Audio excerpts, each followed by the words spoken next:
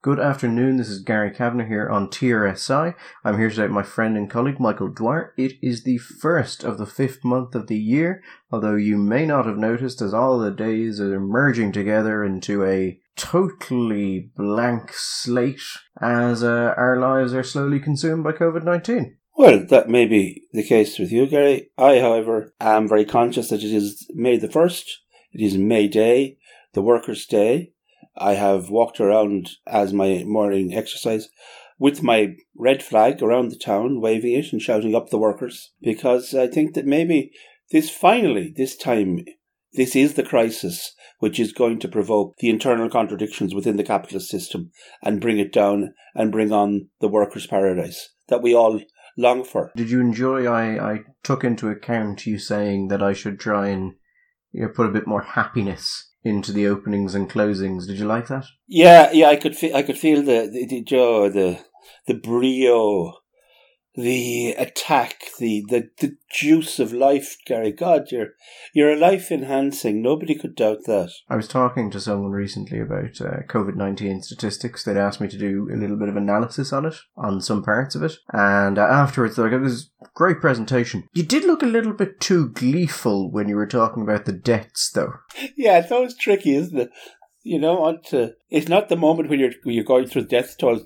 It's not the moment to remember that funny thing that happened yesterday and chuckle to yourself about. I just think if you're giving a presentation, a little bit of razzle dazzle is important. Apparently, they would like a little bit more distance between razzle dazzle and mass deaths. As you take pleasure in the way that graph really works well, and you see what I did with it. See what I did with that?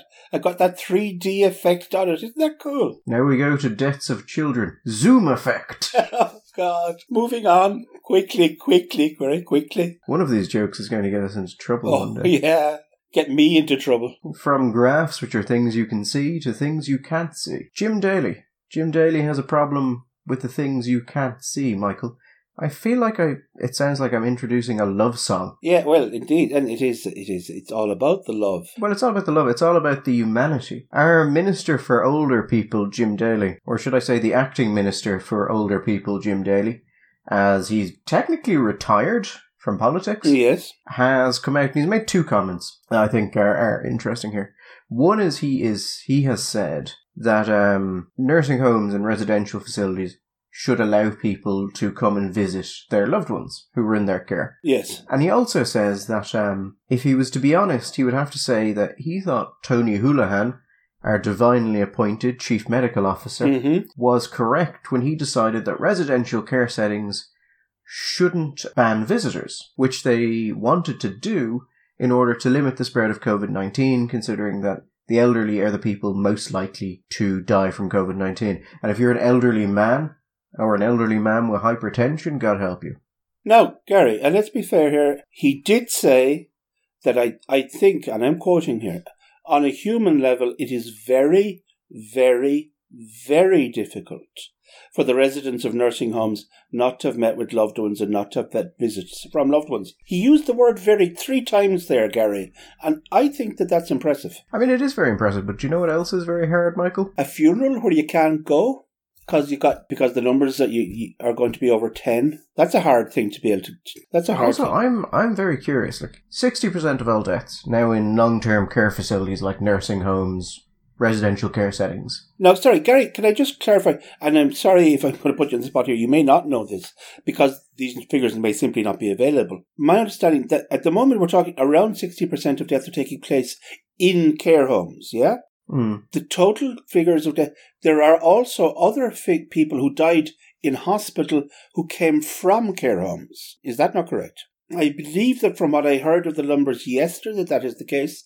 So that my point is that even at 60% does not actually represent the global fatality rates as, shall we say, intimately associated with the residents of the care home. So it's even higher. I think we can say at the very least, we are looking at nearly 60% of all death in this demographic. So I'm very curious on what basis he thinks that it was correct not to restrict access to them earlier. Also, just again on the numbers and being fun guy here as well, there's been a very high level of infections amongst what they call frontline workers or health workers. I think a lot of people assume you think you're talking doctors and nurses here. Actually, my understanding is quite a large number of those people involved are people who are people working in care homes, working in a health capacity in some way in care homes. And there may also have fatalities associated there. So it's not simply residents of care homes which are being punished. So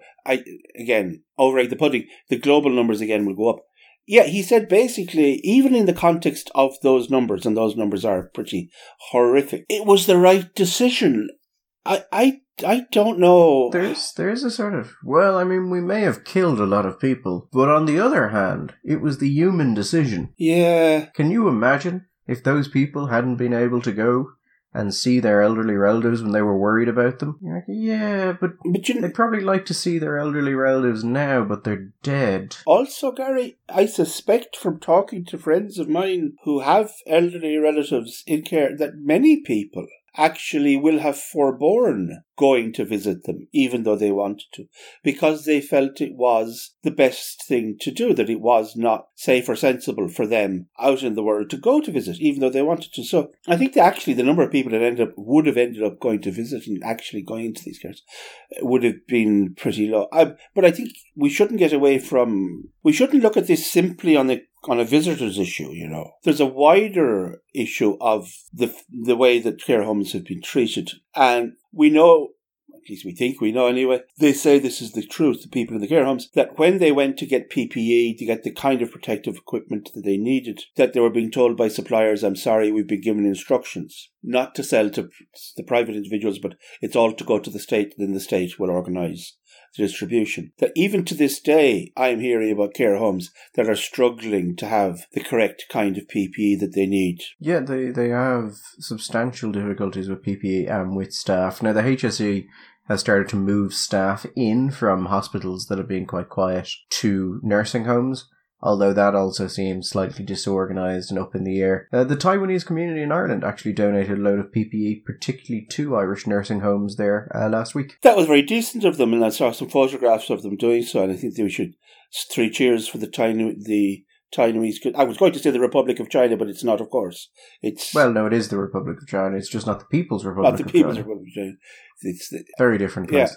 Yeah. No, the reason I'm bringing up that, it's not because while the no doubt visitors coming in was a danger, but also the fact that these nursing homes weren't given the opportunity to protect their staff, that their staff they were dealing with turnover, which meant that there were places having to use staff that were going to maybe more nursing homes than they would previously have been doing, that there weren't the proper protocols, they weren't in a position to impose the proper protective protocols for their staff, meant that the staff themselves may have been a vector bringing in infection into the care homes. So I think the care homes have been failed both on the practical level and the advice level. I mean, Michael, speaking of people that the elderly haven't seen in a while, we have COVID-19 pretty much rampaging through care facilities which are primarily used by the elderly. What I actually noticed, and it took me a while to notice them because it's hard to notice something by its absence. Very true. Have you heard anything from any of the elderly care charities? Yeah, you're absolutely right. We were talking this. It struck me. I had not noticed the absence, as you very often don't. But when you say it, their absence actually is extraordinary. There are serious questions that need to be addressed about kinds of triaging choices that have been made, the clinical decisions that have been made. Numbers that may have perfectly reasonable explanations, Gary, but questions that need to be asked so that we're getting some kind of clarity on the basis that decisions are being made. I think there are reasonable people out there who wonder if age, in and of itself, with no other basis, is being used in a discriminatory way when it comes to the care choices that have been made and are being made. And normally you would expect the old age or the whatever charities to be there advocating for these people. And I pretty well complete silence. I don't understand that. Yeah, I mean, particularly in relation to the triage cases, because there have been There's been a great deal of uncertainty over what will happen to elderly people who are in a bad way with COVID-19 and whether or not choices will be made which would be detrimental to their continuing life. Yes. But none of the questions about that I've seen have come from those charities. No. And it would seem if you're a charity whose sole purpose is, the promotion of the interests of older people. Even at levels of just basic information on the issues, like, for example, I'll give you an example. Somebody was talking to me recently, and I think it was an interesting but important thing to point out. When we talk about underlying conditions, or morbidity, I think a lot of people think that means, some other very, very serious illness. So when you hear, like, people aged between 60 to 80 who have an underlying condition will be treated in this way rather than that way. Yeah? But the reality is what we're talking about here is the vast majority of people in 60 and 80 will have something. All that means is something which detracts from perfect health. You could have slightly high blood pressure, which is managed by drugs, which means you're perfectly healthy. Your blood pressure is being managed by pharmaceuticals, you're fine. It could be a whole series of perfectly minor things. Morbidity is not what they call predisposition.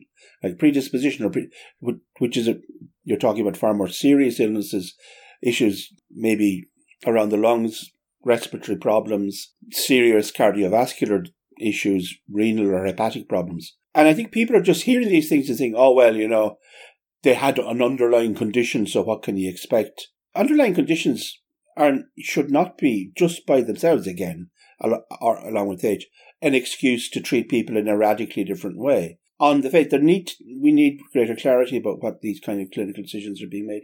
But like you say, it's not been the old age charities making the running on this. It's been a couple of journalists. And only a couple of journalists, by the way. Now, we're still very much in the feel-good period where people are saying things like, now isn't the time for criticism or critique. Now is the time to help. Now's the time to let them die, and we can always come back. When you have a government which is effectively imprisoning people, there should be no questions as to proportionality or if this is actually necessary, or if what they're doing is working. There should just be support. And I don't say that as someone who is virulently against a lockdown. I think it is probably constitutional. Weird willingness to accept anything. There are certain things where you should say, okay, that's grand, but only so far and no further. There was a bit of a hoo-ha, a bit of a brouhaha, Gary, you're aware of, the the listener maybe, on the High Court, that steps the High Court recently, where a case is being pursued regarding the constitutionality of certain kinds of activities. Now, as you know, Gary, there is an assumption in Irish law that justice will be done in public, unless there are very specific there's circumstances. I don't know, say the special criminal court. One of the people that was involved in this was attempting to go into the court and was stopped by a guard and said, no, you can't go in. And he inquired of him, under what basis in the law was he not letting in? And the report, anyways, that the guard did not have an answer. Now, the point that the individual making said, we should not be putting police into a position where they're making up the law as they go along. Now, whatever about the rights and the wrongs of the particular situation, that's not a bad observation, Gary. And I don't think that most police want to be put in that situation either. That they're being thrown in and saying, okay, just do whatever you think is necessary, without actually getting the clear understanding of what their legal position is. Okay, we're living under what is effectively an emergency situation, although I don't think we actually have declared emergency, have we? I don't believe so. So there are going to be severe restrictions with sunset clauses, etc.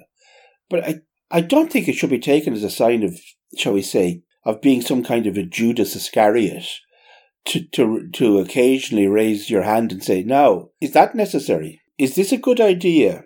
Should you be doing this? In fact, I think that's something that they should be doing a lot more of. And it should be taken as a sign not of being off team, but rather just recognising in a democracy that that's what's supposed to kind of happen with the press. Well, we shall see what happens with the old age charities, I suppose. Might hear a bit more of them over the next while as people sort of shake off the everything must be positive. Oh, and that is going to happen when people when the fear has declined to a degree. I would say there are a great deal of people in governments in the West just looking at the Swedish debt numbers and just going up, up. Oh, yeah, it's horrible. Don't stop. It's a horrible thought, but I think it's absolutely true. Because what you don't want is in 6 months someone turning around and going, remember when you destroyed the economy? Yeah. And it turned out we just didn't need to do that. Well, actually, we'll be discussing Sweden more, I think, on Sunday. We're going to go through the figures in a bit more detail and look into the idea of whether or not a lockdown is actually... what benefit a lockdown is, or if most of the benefit has already been given by social distancing, mask wearing, greater hygiene, basically.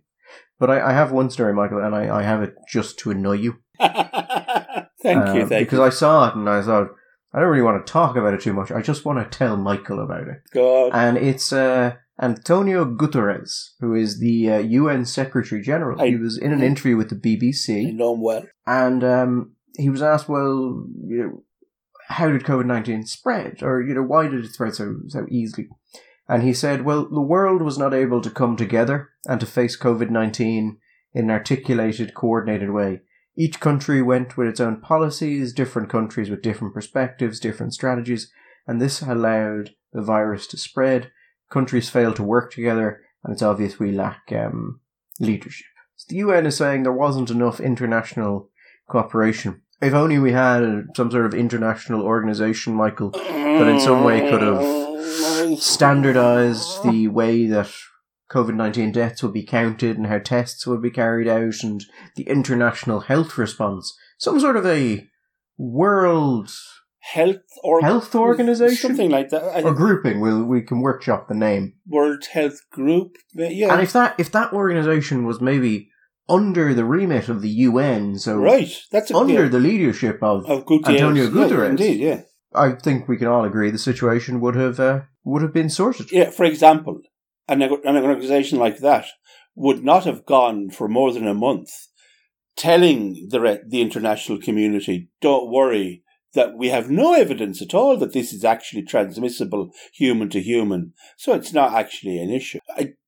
They wouldn't have said at the right up to March, no, it's not a pandemic. It's just a question of serious concern. And they wouldn't have said that things like travel restrictions were best unworkable and at worst racist. And it wouldn't later turn out that they had internally raised the subject of travel bans as a way to stop the spread of COVID-19, and the Chinese delegation had thrown the diplomatic equivalent of a shift fit. Yeah, and a responsible organisation like that, of course, would not have bowed to simple political pressure from the Chinese and therefore put the world at risk by giving them inadequate or poor advice. Or, ignored a country saying that they thought there was human-to-human transmission and then asking the WHO for advice. I mean, an organisation like that wouldn't have simply ignored that letter because that country was Taiwan, and they don't acknowledge its existence, as we all saw in that hilarious interview of the WHO spokesman refusing to acknowledge Taiwan's existence in an interview and then cutting off the call. Yeah, for example, especially if Taiwan had come to understand the problems, shall we say, around Christmas of the year before the whole thing started to explode. It wouldn't have spent 4 months giving the world advice against wearing masks and then see a situation where pretty well every government in the world was then going to turn around and say, you know what, that centralised, unified advice that we're given on travel, on masks, on the inadequacy of closing down economic activity, internal movement, all that stuff that we were actually given. We've decided actually all the advice we were given was wrong. So, I mean, that organisation also wouldn't have totally failed to set forward a standardised means of testing and quantifying deaths and infections from COVID-19, and therefore totally removed the ability of the world to know that it was comparing like with like across different borders without having to individually go and check the countries involved. And he certainly wouldn't have had a situation where prominent virologists, almost Nobel-winning types, would actually say to the press, no, we won't go through an organization because we like to communicate. We communicate directly as groups of scientists across the world. The information flow is perfect. If you get into that other situation, politics get in the way and you lose transparency and you lose speed. And I mean, that organization wouldn't have been consumed in scandal as it came to light that the person heading it had been accused of covering up 3 different cholera outbreaks in his country, while a member of a communist party which murdered many, many people. Yeah, one of the most murderous regimes in not just in Africa but in the world at the time. The Derg, possibly. The Derg, for example, that kind of thing. Just as. Which was, for some reason the Derg is not well known, but whereas in Cambodia, the Khmer Rouge is very well known, but the Derg less known. But the Derg did their best to up to 2 million people and organised a few famines as well. I mean, we would have to trust in that person's good sense and ability to make the right decision. I mean, it's not like they would have ever tried to appoint, let's say, Robert Mugabe as a goodwill ambassador.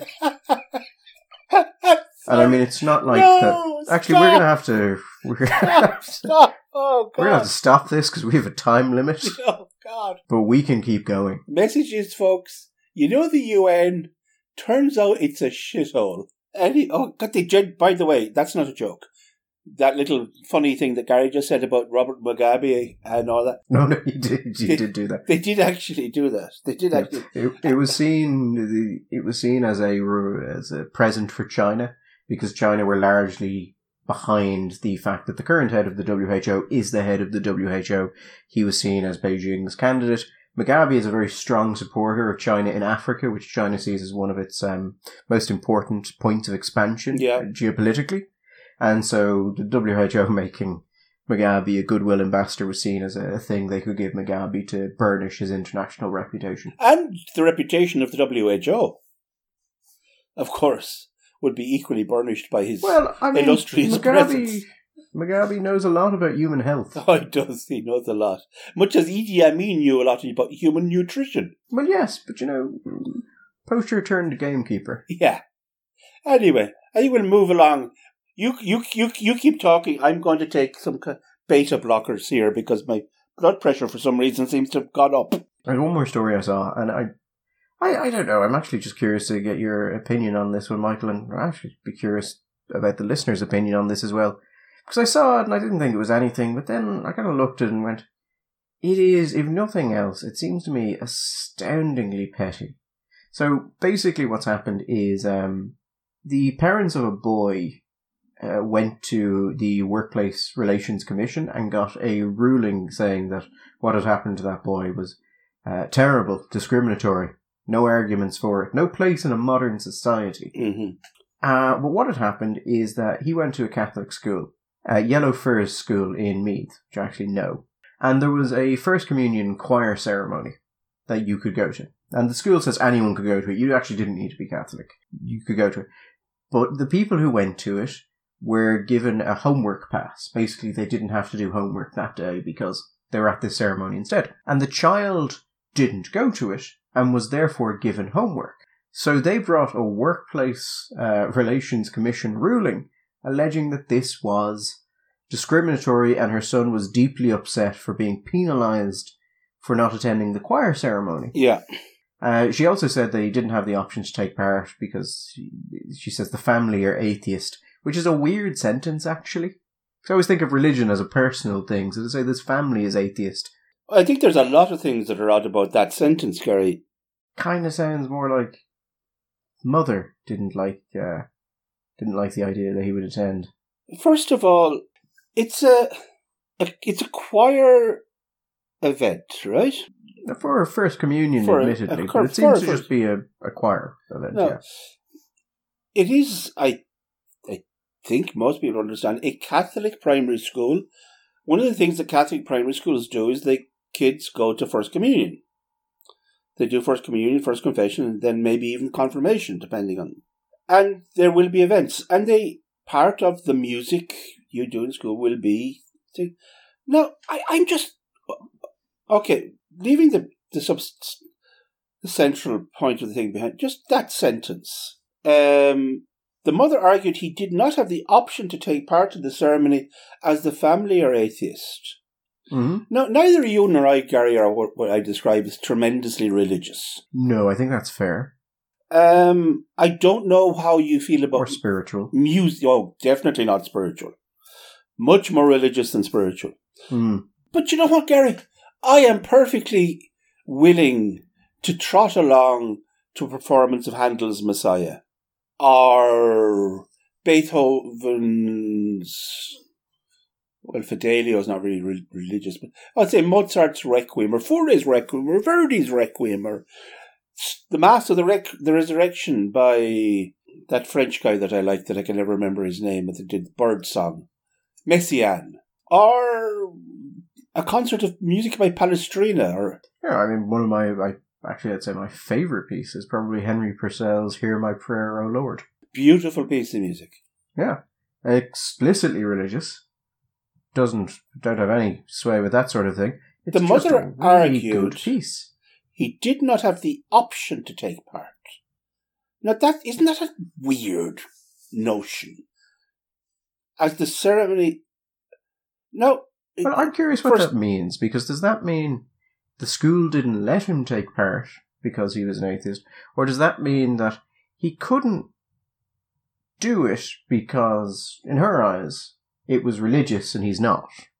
And, you see, it seems to me there's something far more ideological going on there, that his presence in it would validate this religious ceremony, or would it traumatize him, or would it expose him to religious vibes that might mess his head up? There's a comic that I'm not sure if you've seen, and it's of a child and his mother in a park, and the child goes, "Why are those two men kissing, Mammy?"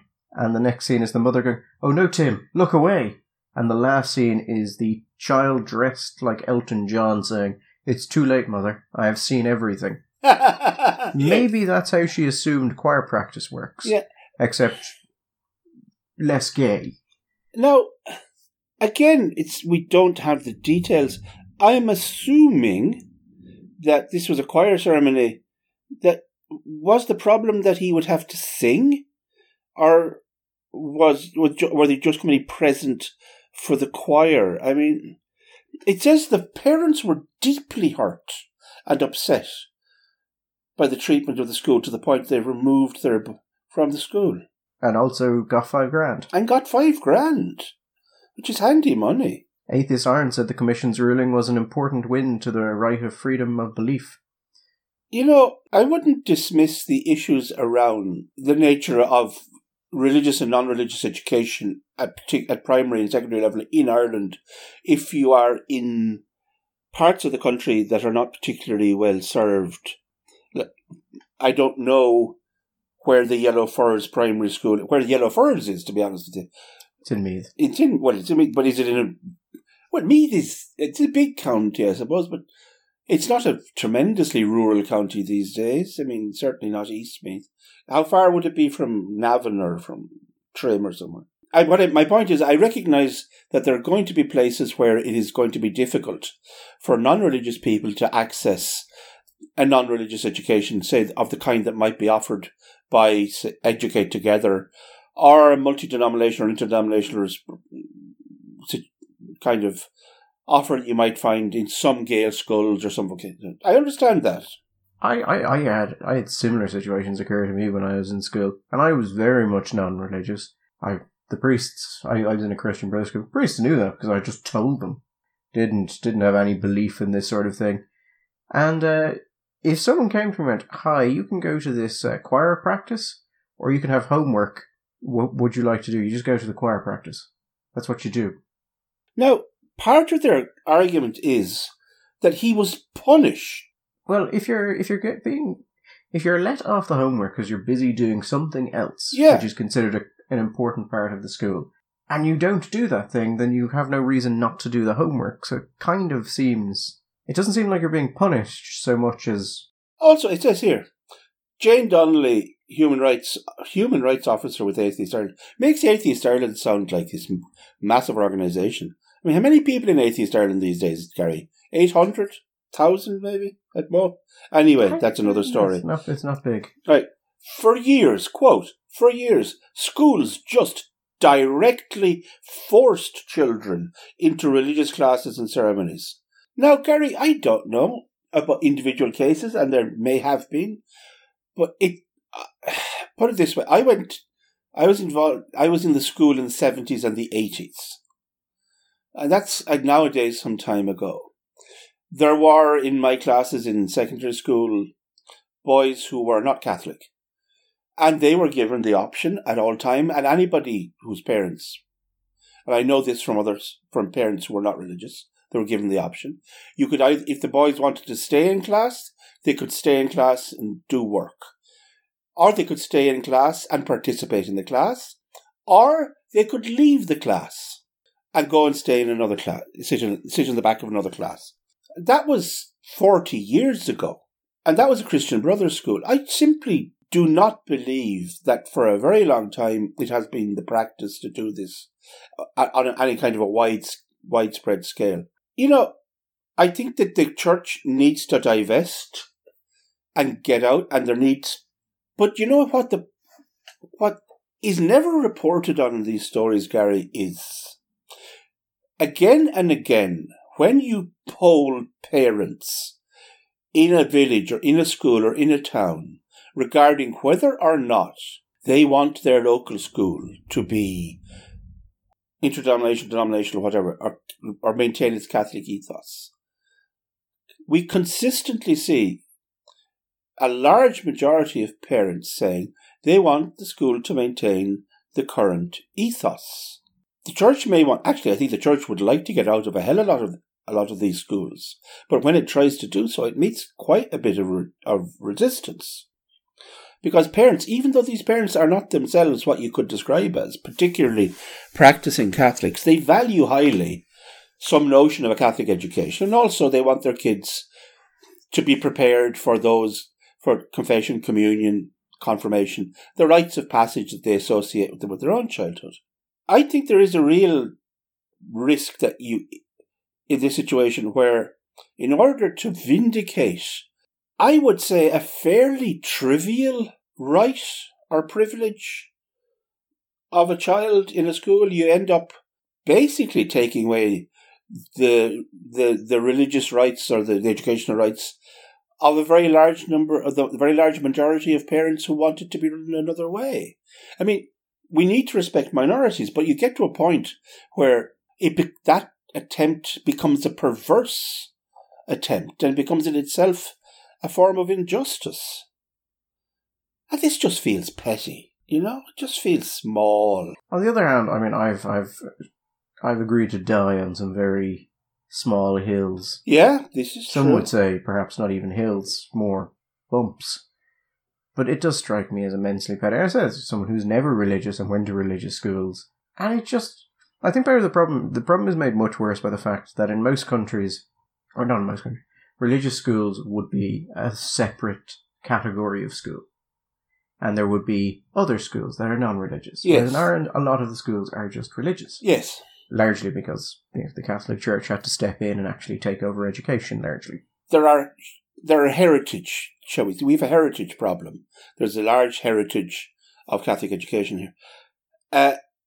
I'd also, I think the reality is that if you look at most Catholic schools, the notion which is pervaded by people who are not irreligious, but I think anti-religious, that these schools are involved in inculcating religion and brainwashing and it's just nonsense. The fact is the vast majority of people who are Catholics, practicing Catholics, would actually like their schools to be much, much more Catholic than they would feel comfortable being. I actually think I did at some point how exactly this situation happened to me. And I responded to it by simply not doing the homework. And no one cared. Because no teacher is going to do that. No, they're not going to make a big issue about it. But I don't know. It could be important. It might be. I just have my nagging concern with all of these is that rather than deal with the real issue, which is a shortage of places for alternatives, even and at the same time recognizing the fact that the vast majority of parents want a certain kind of education and actually have the right to that as well, you're going to end up with a situation where nobody is actually satisfied. Except actually that's not true, because the people you will create schools where there is no real ethos or no religious presence in order not to offend one or two people. And essentially you're going to strip away the religious rights of all of the other parents in order to do that. And I think that's ultimately it's a perverse way of achieving justice. But there you go. I don't know. It just seems like people are being overly sensitive. But if we're wrong, you can reach me at Gary@Gript to scream at me about it. Or speak in a manner which we'll actually consider. But I can't make you do either of those things. Anyway, we will wrap it up. We will be back on Sunday. We'll be going through Sweden lockdowns, trying to make sense of the numbers, and also trying to do a little bit more of a comparison other than just saying out the numbers and then going, and none of that can be compared. Which is such fun. I've really enjoyed this. Seems to be this trend of people now popping up and going, yes, I mean, Ireland is by these statistics somewhere between the 5th and 9th worst country in the world. Yes. In relation to COVID-19. But maybe other countries can't count. Maybe we're just super counters.